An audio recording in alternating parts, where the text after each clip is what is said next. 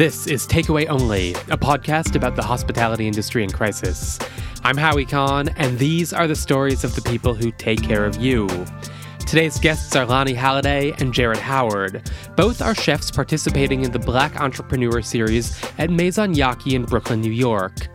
Hear what they are cooking, why this pop-up matters, and how allyship, reparations, and top-secret employment with the federal government all play into this incredible conversation. This summer, we're running a new episode every Friday. Please hit subscribe so you don't miss them. Stay tuned now for Lonnie and Jared.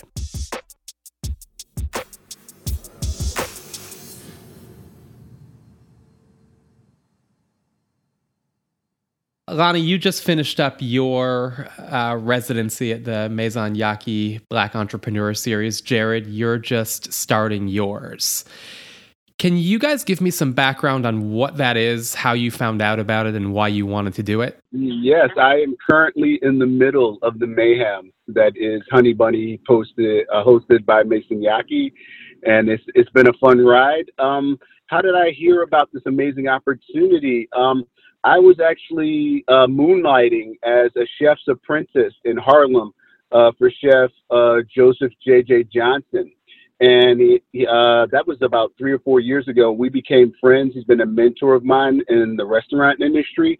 And he was the first person to make me aware of Greg's post on Instagram discussing this amazing opportunity. I read the post that he put out there, and I asked JJ to reach out to Greg on my behalf and telling him that I was interested in taking advantage of this wonderful opportunity that he was offering. And Greg called me back maybe within 24 hours and said that he wanted to meet. We met at Olmsted. He gave me a wonderful tour of Olmsted and Maison Yaki. He gave me a sampling of the food that he provides, and we instantly clicked. And I began to talk to him about the concept of Honey Bunny, which is kind of a new take on Southern Mid-Atlantic cuisine. And after that, he offered me the opportunity to participate in this wonderful pop-up experience. We definitely vibed on the social media side of things, as well as the whole environment that we're engaged in right now with the Black Lives Matters movement, with social awareness and consciousness of the movement being at an all-time high. We felt that this was the proper time to move forward with the concepts. So that's how I found out about this wonderful opportunity. I'm going to let Lonnie take over now and explain how she heard about this. I just want to provide a little bit of context. This all came up after the murder of George Floyd and Breonna Taylor. A lot of people were posting, things about Black Lives Matters and how to become an ally in anti-racism. And Greg Backstrom, who's the chef of Maison Yaki and Olmsted, who's literally a former Eagle Scout and has done all kinds of interesting things during COVID to help his restaurant survive, just posted that if you're a Black entrepreneur, here's my space. I'm going to work with you to open a pop-up restaurant. And I thought that was really interesting. So the way that I found this opportunity was similarly through Instagram. I think somebody even tagged me on it, and I looked at it and I was sort of like, okay, I'm going to do that. And it was funny. I had spoken to my agency and they were like, do you want to do that? Like, that sounds like a lot of work. And I was like, yeah. And then I was like, no, I should do this. Like, this is my neighborhood. I've eaten at Olmsted. I hadn't been to Maison Yaki, but I don't live very far from the restaurants. And I love Vanderbilt, the street that it's on. So it was sort of, and it's always been like out of reach, price point wise. Like, I drive on Vanderbilt every day coming home from work. And it was always sort of like a fantasy zone to kind of like sell my wares in. So I was like, I'm going to do this. I think, there was a lot of, in the context of, sort of like white people, allies, etc., sort of joining in this movement like Greg did, where he offered up Maison Yaki for this pop-up series. Like, I personally had to process a lot around just a lot of feelings around, like, what does it mean to take this opportunity? And like, what is the message that I'm sending by engaging in this opportunity, and like, what does it mean to me, and what does it mean to the bottom line of my business, and what does it mean on a spiritual level, and all these things. And obviously, like, working through those things mentally was an ongoing process that happened during it and before it. And I'm quite glad I took the opportunity. But yeah, that's how I came into that was the question, right? How did you find the opportunity? That was the question. Yeah. But I'm glad you brought up this idea of all this kind of personal, spiritual, metaphysical, societal, cultural work.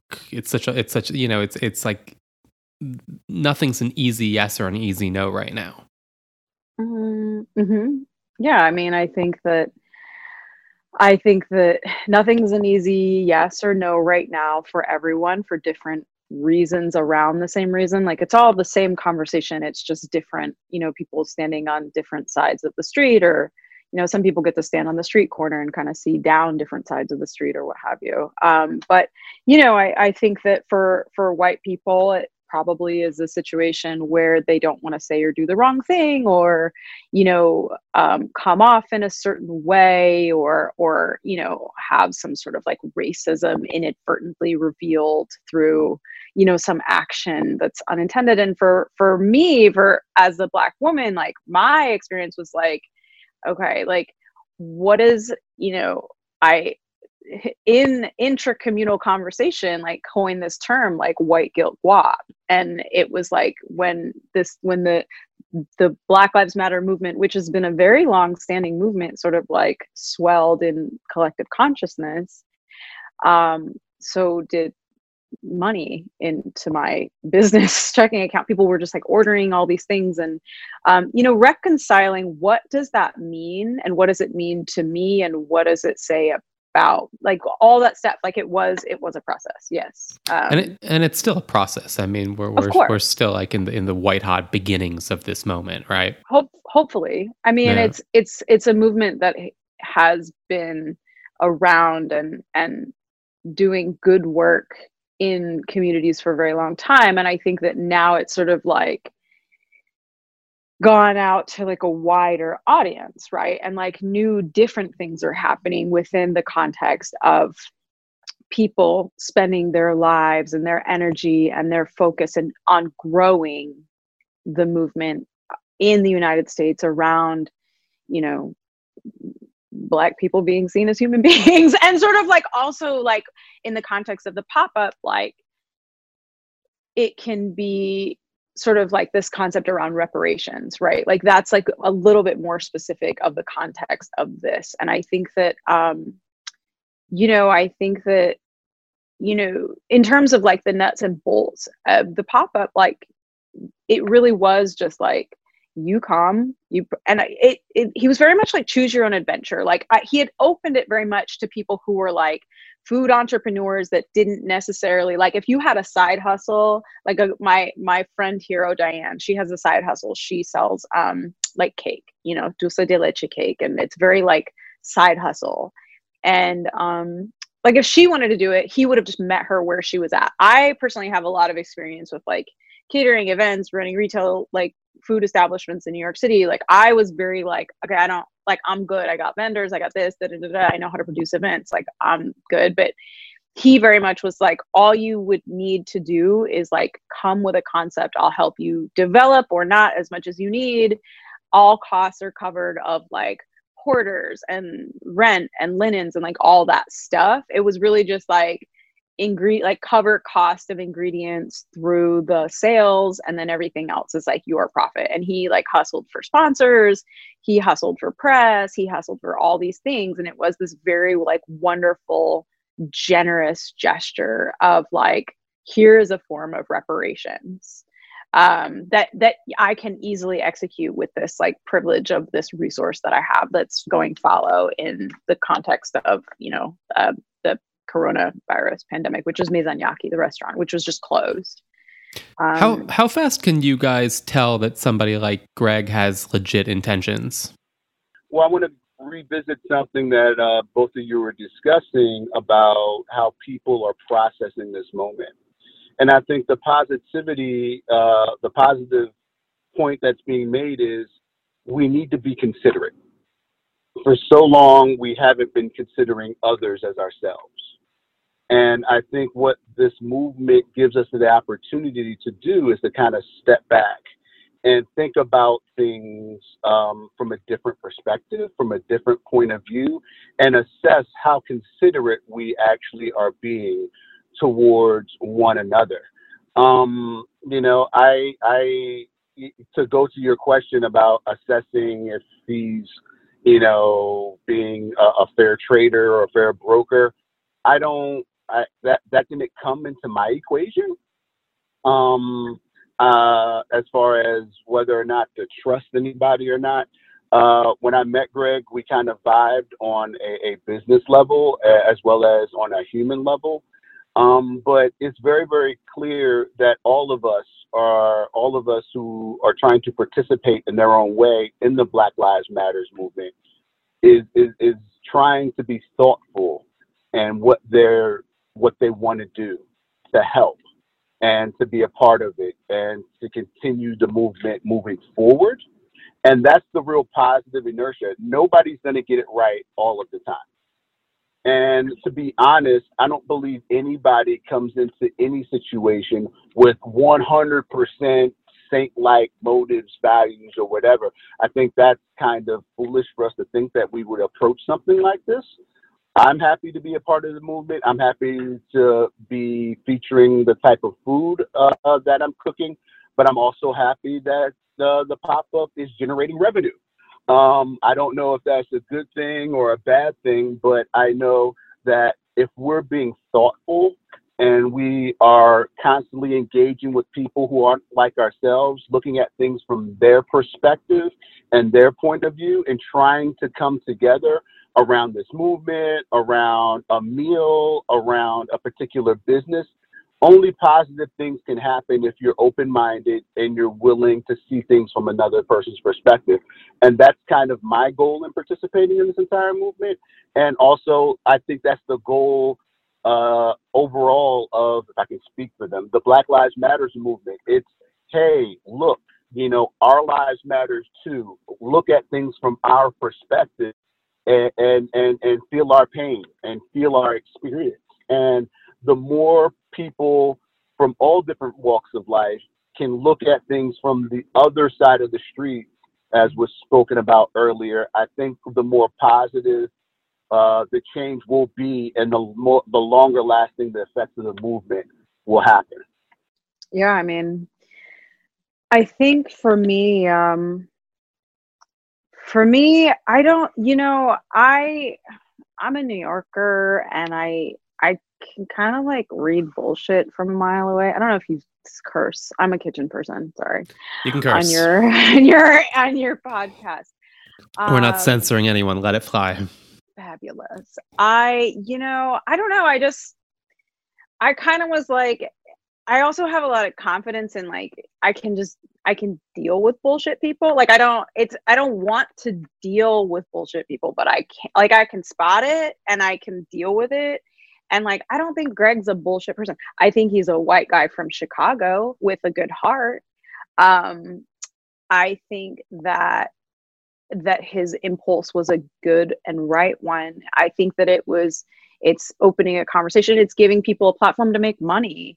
You know, access to cash is, it's kind of like the main hurdle for most people that I know who want to own restaurants or, you know, food retail establishments that do not. And obviously, like, the history of this country is, you know, when you look at the data, it's very, very clear that intergenerational wealth has been, you know, completely robbed from Black Americans since, you know, dot. So, you know, having the opportunity to, you know, be in a space that, you know, the space of Maison-Yaki, it's like, I don't know how much he pays for rent, but if he turned around and said, okay, the rent for Maison-Yaki is $10K a month, I'd be like, okay, I believe that. You know, so to be in a space like that and to have an opportunity to show, you know, what my food is, and that, you know, just be in a space and to just demonstrate and be about, Black people aren't a monolith. I very purposely designed my menu around kind of like taking up space in the wellness space. Like my pop-up, my menu was entirely gluten-free and vegan. I do happen to be gluten-free. I'm not vegan. I wanted to be about representing Black chefs, women in the wellness space, women and femmes. And there are so, like, I know more Black vegans than probably most people know vegans. And to be able to actually turn around and say, like, okay, this is what this pop-up is, like, let me take up this space and have these conversations, and people being like, oh, are you vegan? And having this conversation around, like, no, I'm not. Like, this is what it means to be a Black person in the wellness space, like, etc. Being able to just have that conversation for 2 weeks with people that I don't know, like white folks, Black folks in the neighborhood, like everybody, that was like, I don't think that everyone can be everything at all times for all people. And like, that was just like my space that I was within the context of this pop-up and within the context of my menu. So that felt great. And I also just like had people around, like all these Black women and femmes that are in my community literally just like showed up and like spent time. And we literally spent time. I used it almost like as a salon where like my homegirls would come through and we would talk about the business plans that they're working on and like what they're doing during Corona. Like it gave them it gave people, my people specifically, like an opportunity to gather and come and be by me. And we talked about, we networked, we sent emails of like, oh, you need this lawyer. Oh, you need this. Oh, you need this person to help you work on this business plan. Oh, you need this. Like, and just talked about, like, had an intercommunal conversation around like business and reparations and allyship and money and what does it mean when you get an opportunity inside of a conversation like this and all of those things. Like that's what the space was very much like during the pop-up. Like I'd have like my friends over talking about these things and and getting to feel good in that space together and supporting each other and spending money and supporting like Black Lives Matter, like this Black Lives Matter, my Black business matters, like spend money, buy things. So that, that was, I feel like I veered so far from your question. I don't know if that makes me a good guest or a bad guest, but that's that on that. I think you're great, and I love everything you're saying. Your pop-up was a sensation. I mean, it dominated my social media feed for days and days. I mean, everybody was there. I mean, I'm the only person I know who didn't get one of those Pop-Tarts. We can talk about a Pop-Tart. I'm also gonna do a little how-to video about the Pop-Tarts. I'm actually shooting that tomorrow, the 28th of July. And it should be, by the time this comes out, well, you said Friday. I don't know if it'll be out by the time this is out, but shortly thereafter. It's a very, very, very simple recipe. And maybe we can talk about sending you some Pop-Tarts in the mail. A source tells me that Jared's daughter was a big fan of your chocolate cake. Yeah, it's good. My stuff's good, man. My she was sitting at the bar at Mason Yaki, housing the chocolate cake. So kudos for that. I mean, there's nothing, vegan tasting, so to speak, about that chocolate cake. It was amazing. Thank you. Yeah, thank you very much. Can you tell me about the BLT collard green wrap? I can. So obviously, like my daddy's from the South and they grow collards down there. My uncle grows collards. He sells them. He makes a lot of money doing it too. He has like a little, I don't want to call it a hobby farm, but he has a small hold where he's in this in-between space with like American farmers where he's like not so big that he's like a real like industrial farm at all, but it's small enough. Like he makes a lot of money like doing what he does. He grows. And my people have are from the South and have like grown and fed the community, but like collards are obviously like a very big part of like Black Southern American like food. And I love collards, and Lancaster Farms got some beautiful ones, and small hold mushrooms. I used those. So it was basically some mushroom bacon, some savory, like mixed market mushrooms, whatever was on offer, with cannellini beans, a little garlic, little salt, little cumin, and then some heirloom tomatoes, market lettuce, Veganese, and then it's just all wrapped up like a little burrito. It's so And it's beautiful. super sturdy, super great for the, I mean, I designed it, it's high summer in New York, and it's like picnic, summer, sturdy, filling, savory, healthful, delicious. Everything was vegan and gluten-free, and also just like high, and like mushrooms are great for supporting your immune system. So are greens. You know, obviously the tomatoes are super high in vitamin C. Like, it was all thinking around like, we're quarantining. What do we want? What do we need? We need like immune supportive food. We need beautiful food. We need grounding food that is like of the earth. And we needed to go. Cause ain't no, like, I was like, y'all can go. Nobody's staying. Like, here's a box. I love you. Goodbye. I know. I mean, I'm not hoping for another pandemic or an extension of this one any further than it needs to go. But at we least need to behave I have ourselves. Yeah, at least there's some solace in knowing that, you know, these brilliant chefs have thought of all these amazing things that we can eat during this time. So that's cool. One thing I'm curious about, Lonnie, we know, you know, a bit about you. You're on the cover of magazines. There was that great Cherry Bomb feature. You know, Brutus Bake Shop is a name people know. Jared Howard, this is your introduction to the public as a chef for the most part. You know, when Honey Bunny's Chicken social media is just starting up. This is really week one. If you Google Chef Jared Howard, there isn't that much out there. I don't know very many people who have as little of a online presence as you do, which makes me think you were in the CIA before this. Who are you, man? What do we need to know about you? Okay. Wow. That's an interesting question. Not exactly the CIA, no. But no, I was, I had a, Wait for it.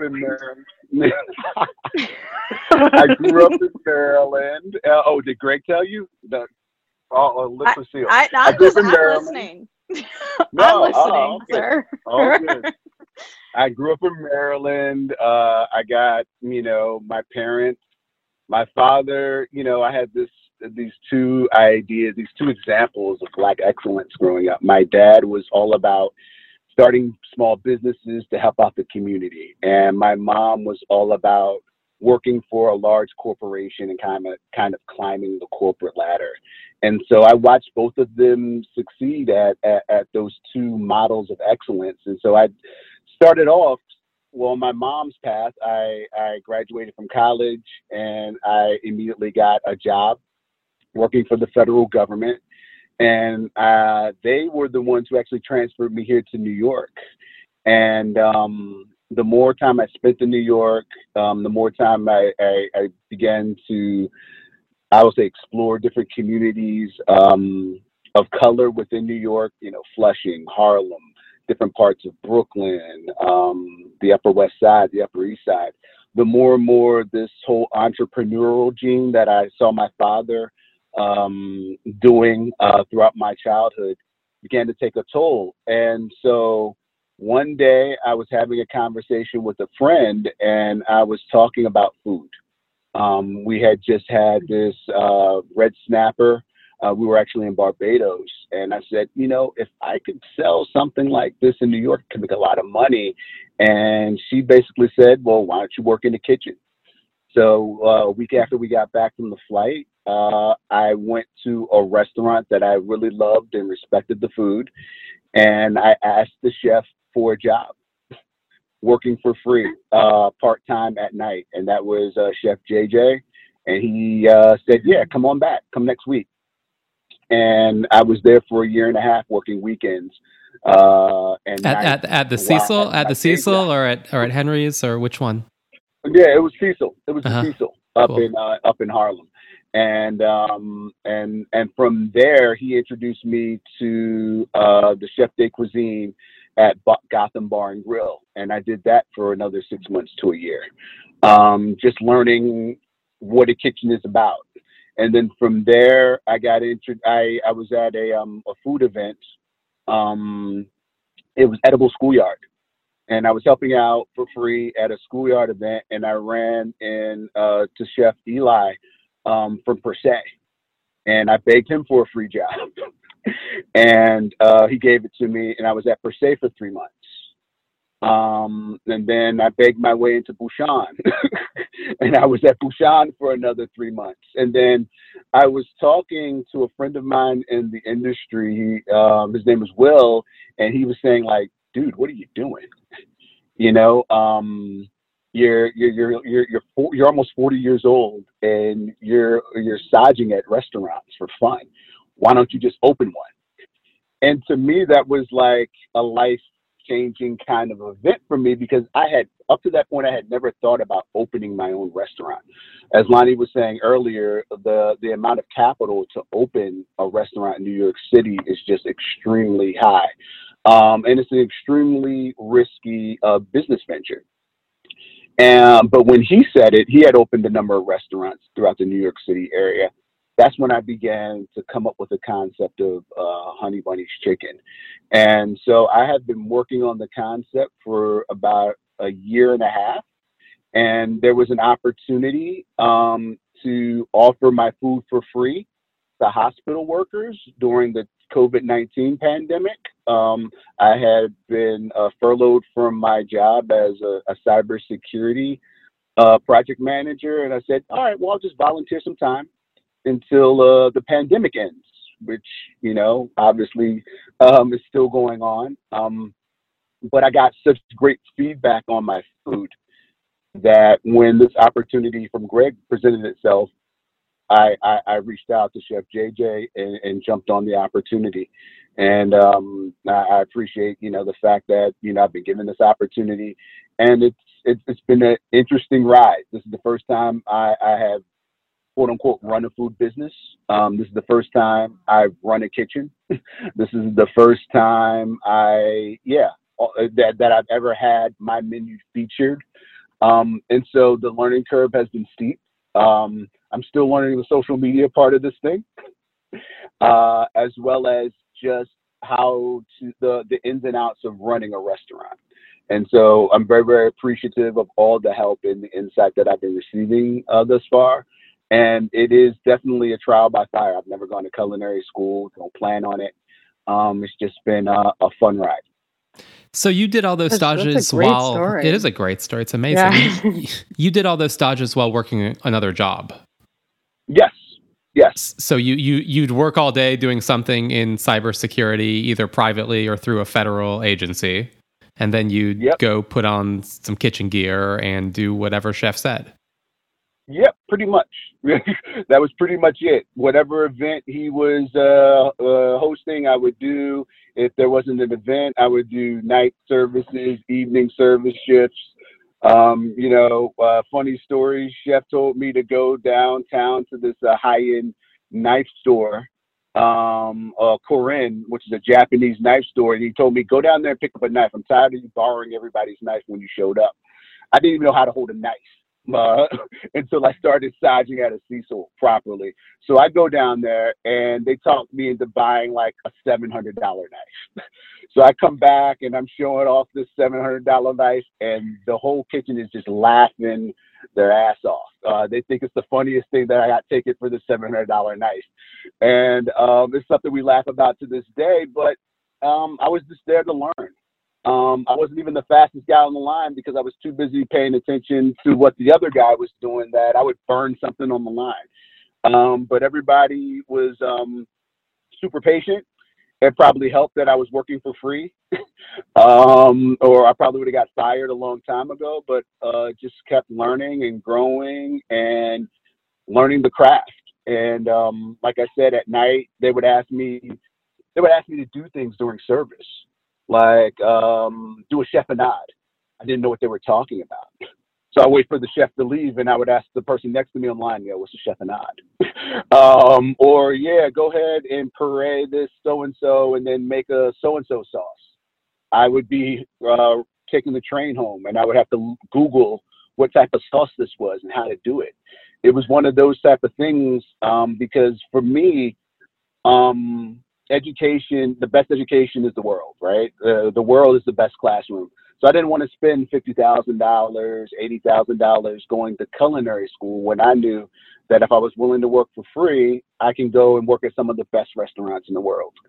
And so that's what I was doing for like I tell people that all the time, Chef.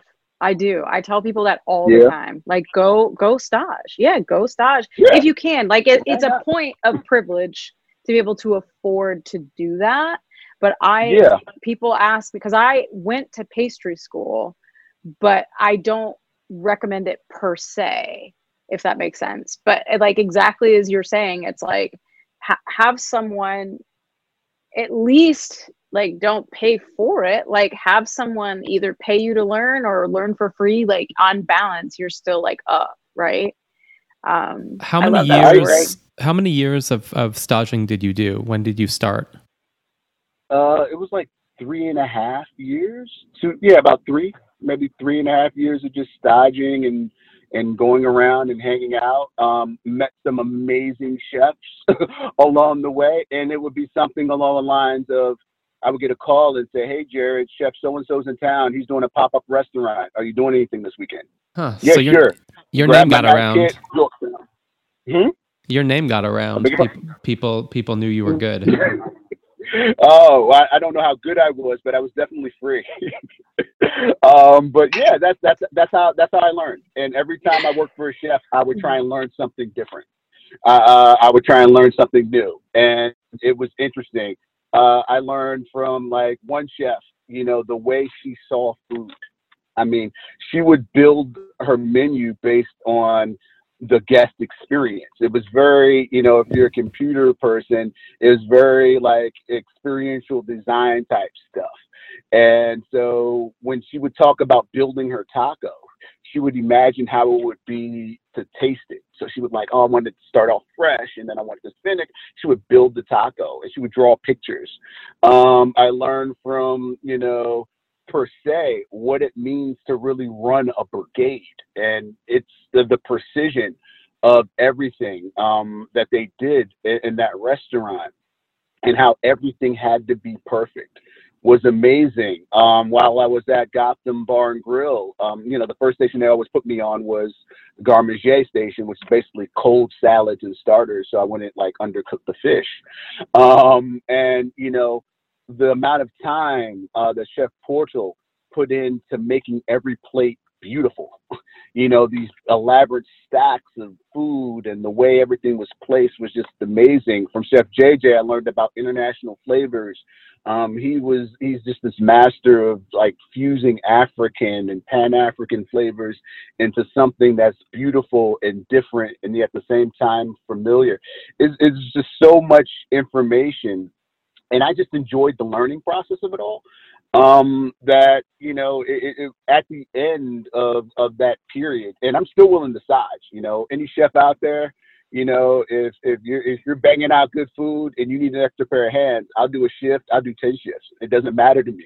But it's just an amazing opportunity to just learn and grow. The food industry is such an interesting place, because even though it's very hierarchical and there's borders and there's closed doors and there's access to capital issues, it's also very democratic in the sense that they'll take anybody almost. If they'll take me, they'll take anybody at the ground level. And you can learn so much if you're willing to put in the time and learn and watch and see what's happening. Now, it's a great privilege for me to be able to work for free while I had this day job. Don't get me wrong about that. Not everybody can do that. But if you have the opportunity to do that and you want to do something like that, even if you want to know if the industry is right for you, I encourage everybody out there to take it.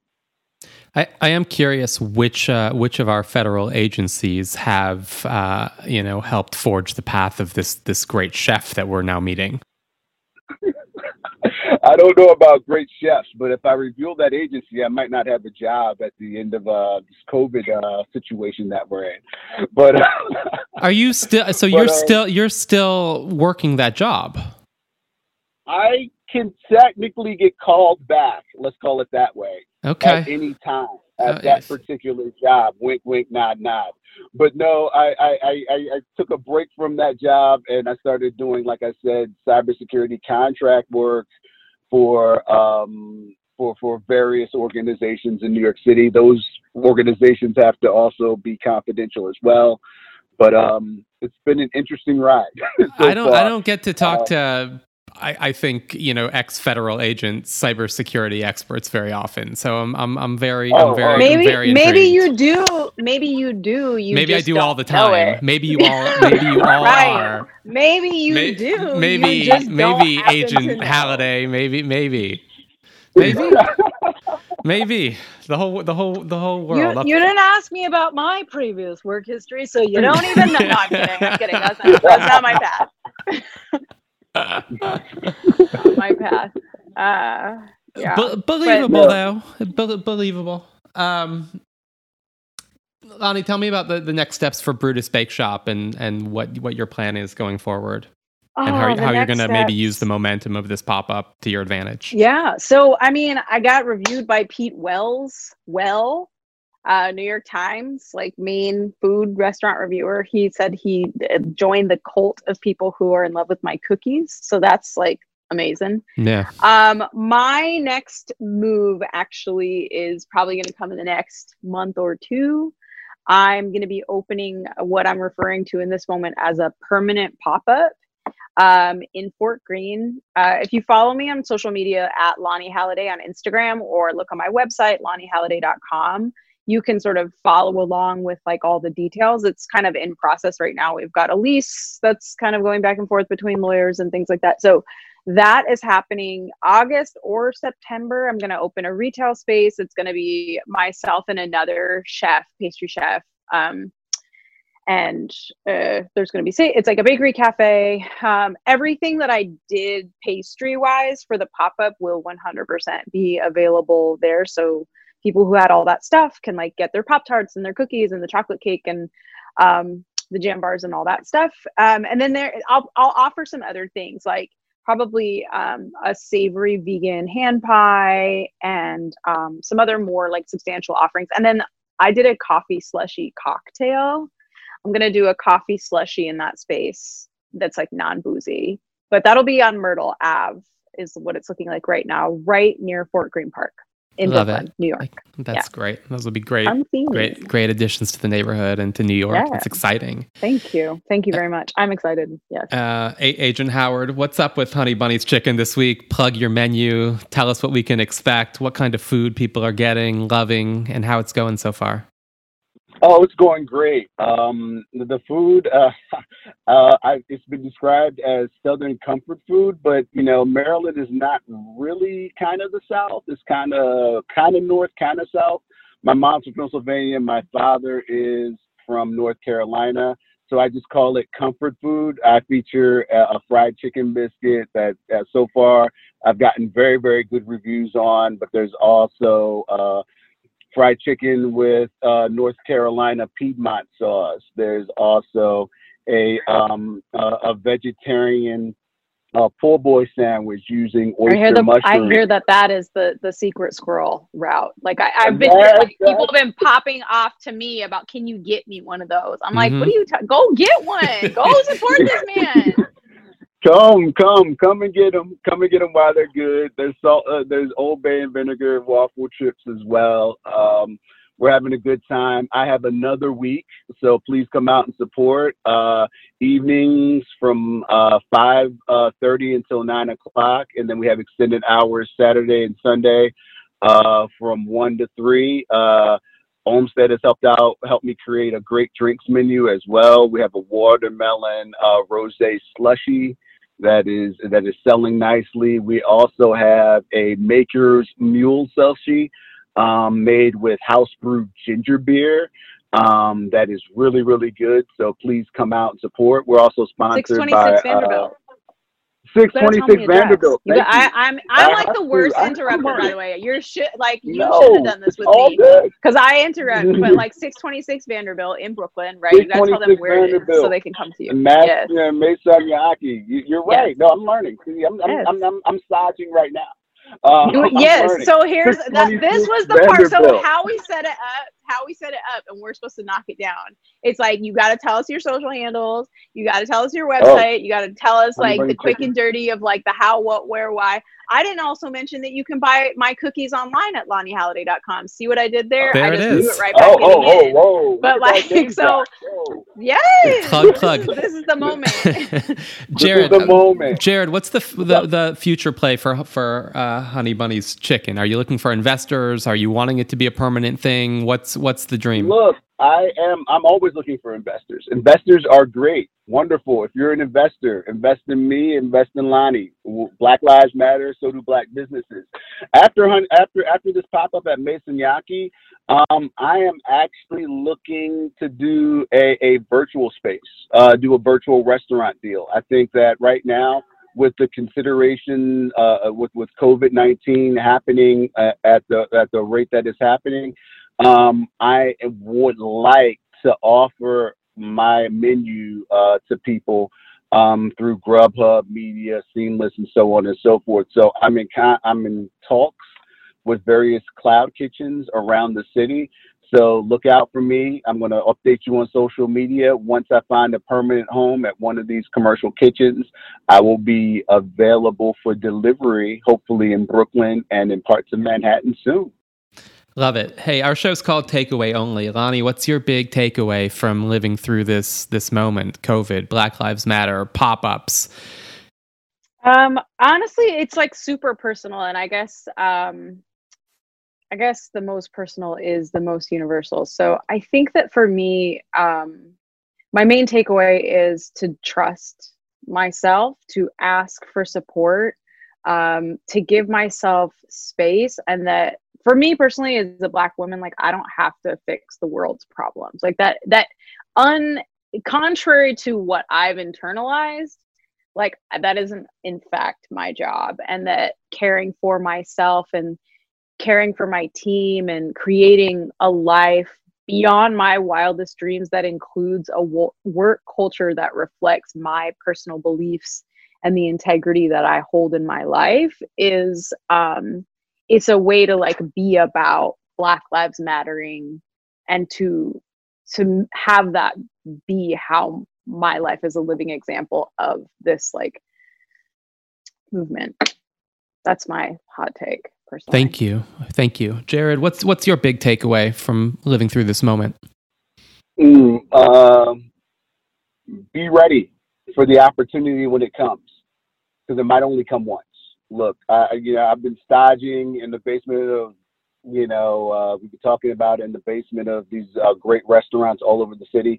I had no idea that this opportunity would take place. I had no idea 3-4 years ago when I started that the Black Lives Matter movement will be taking off in such a way that I would have this opportunity for one of the best chefs in the city to offer me this amazing space. I had no idea that the food that has been that I've offered have been received so well. Just be ready for the opportunity. If I hadn't put in all that work in my own kitchen, experimenting anonymously, I would not be able to take advantage of what's happening here.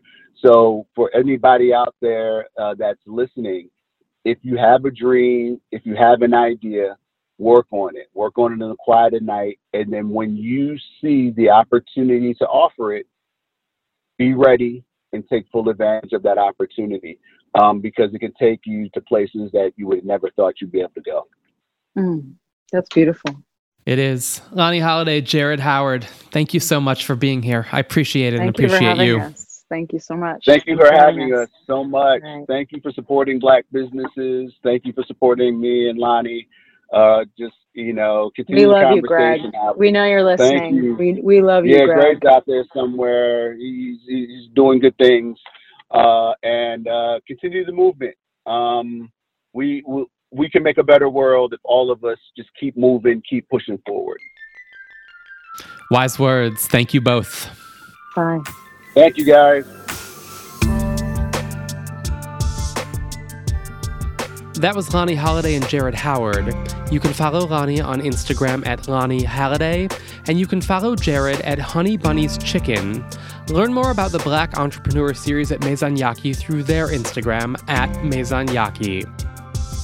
Thank you so much for listening. Takeaway Only is produced by Casey Kahn, Rob Corso, and me, Howie Kahn, for Freetime Media.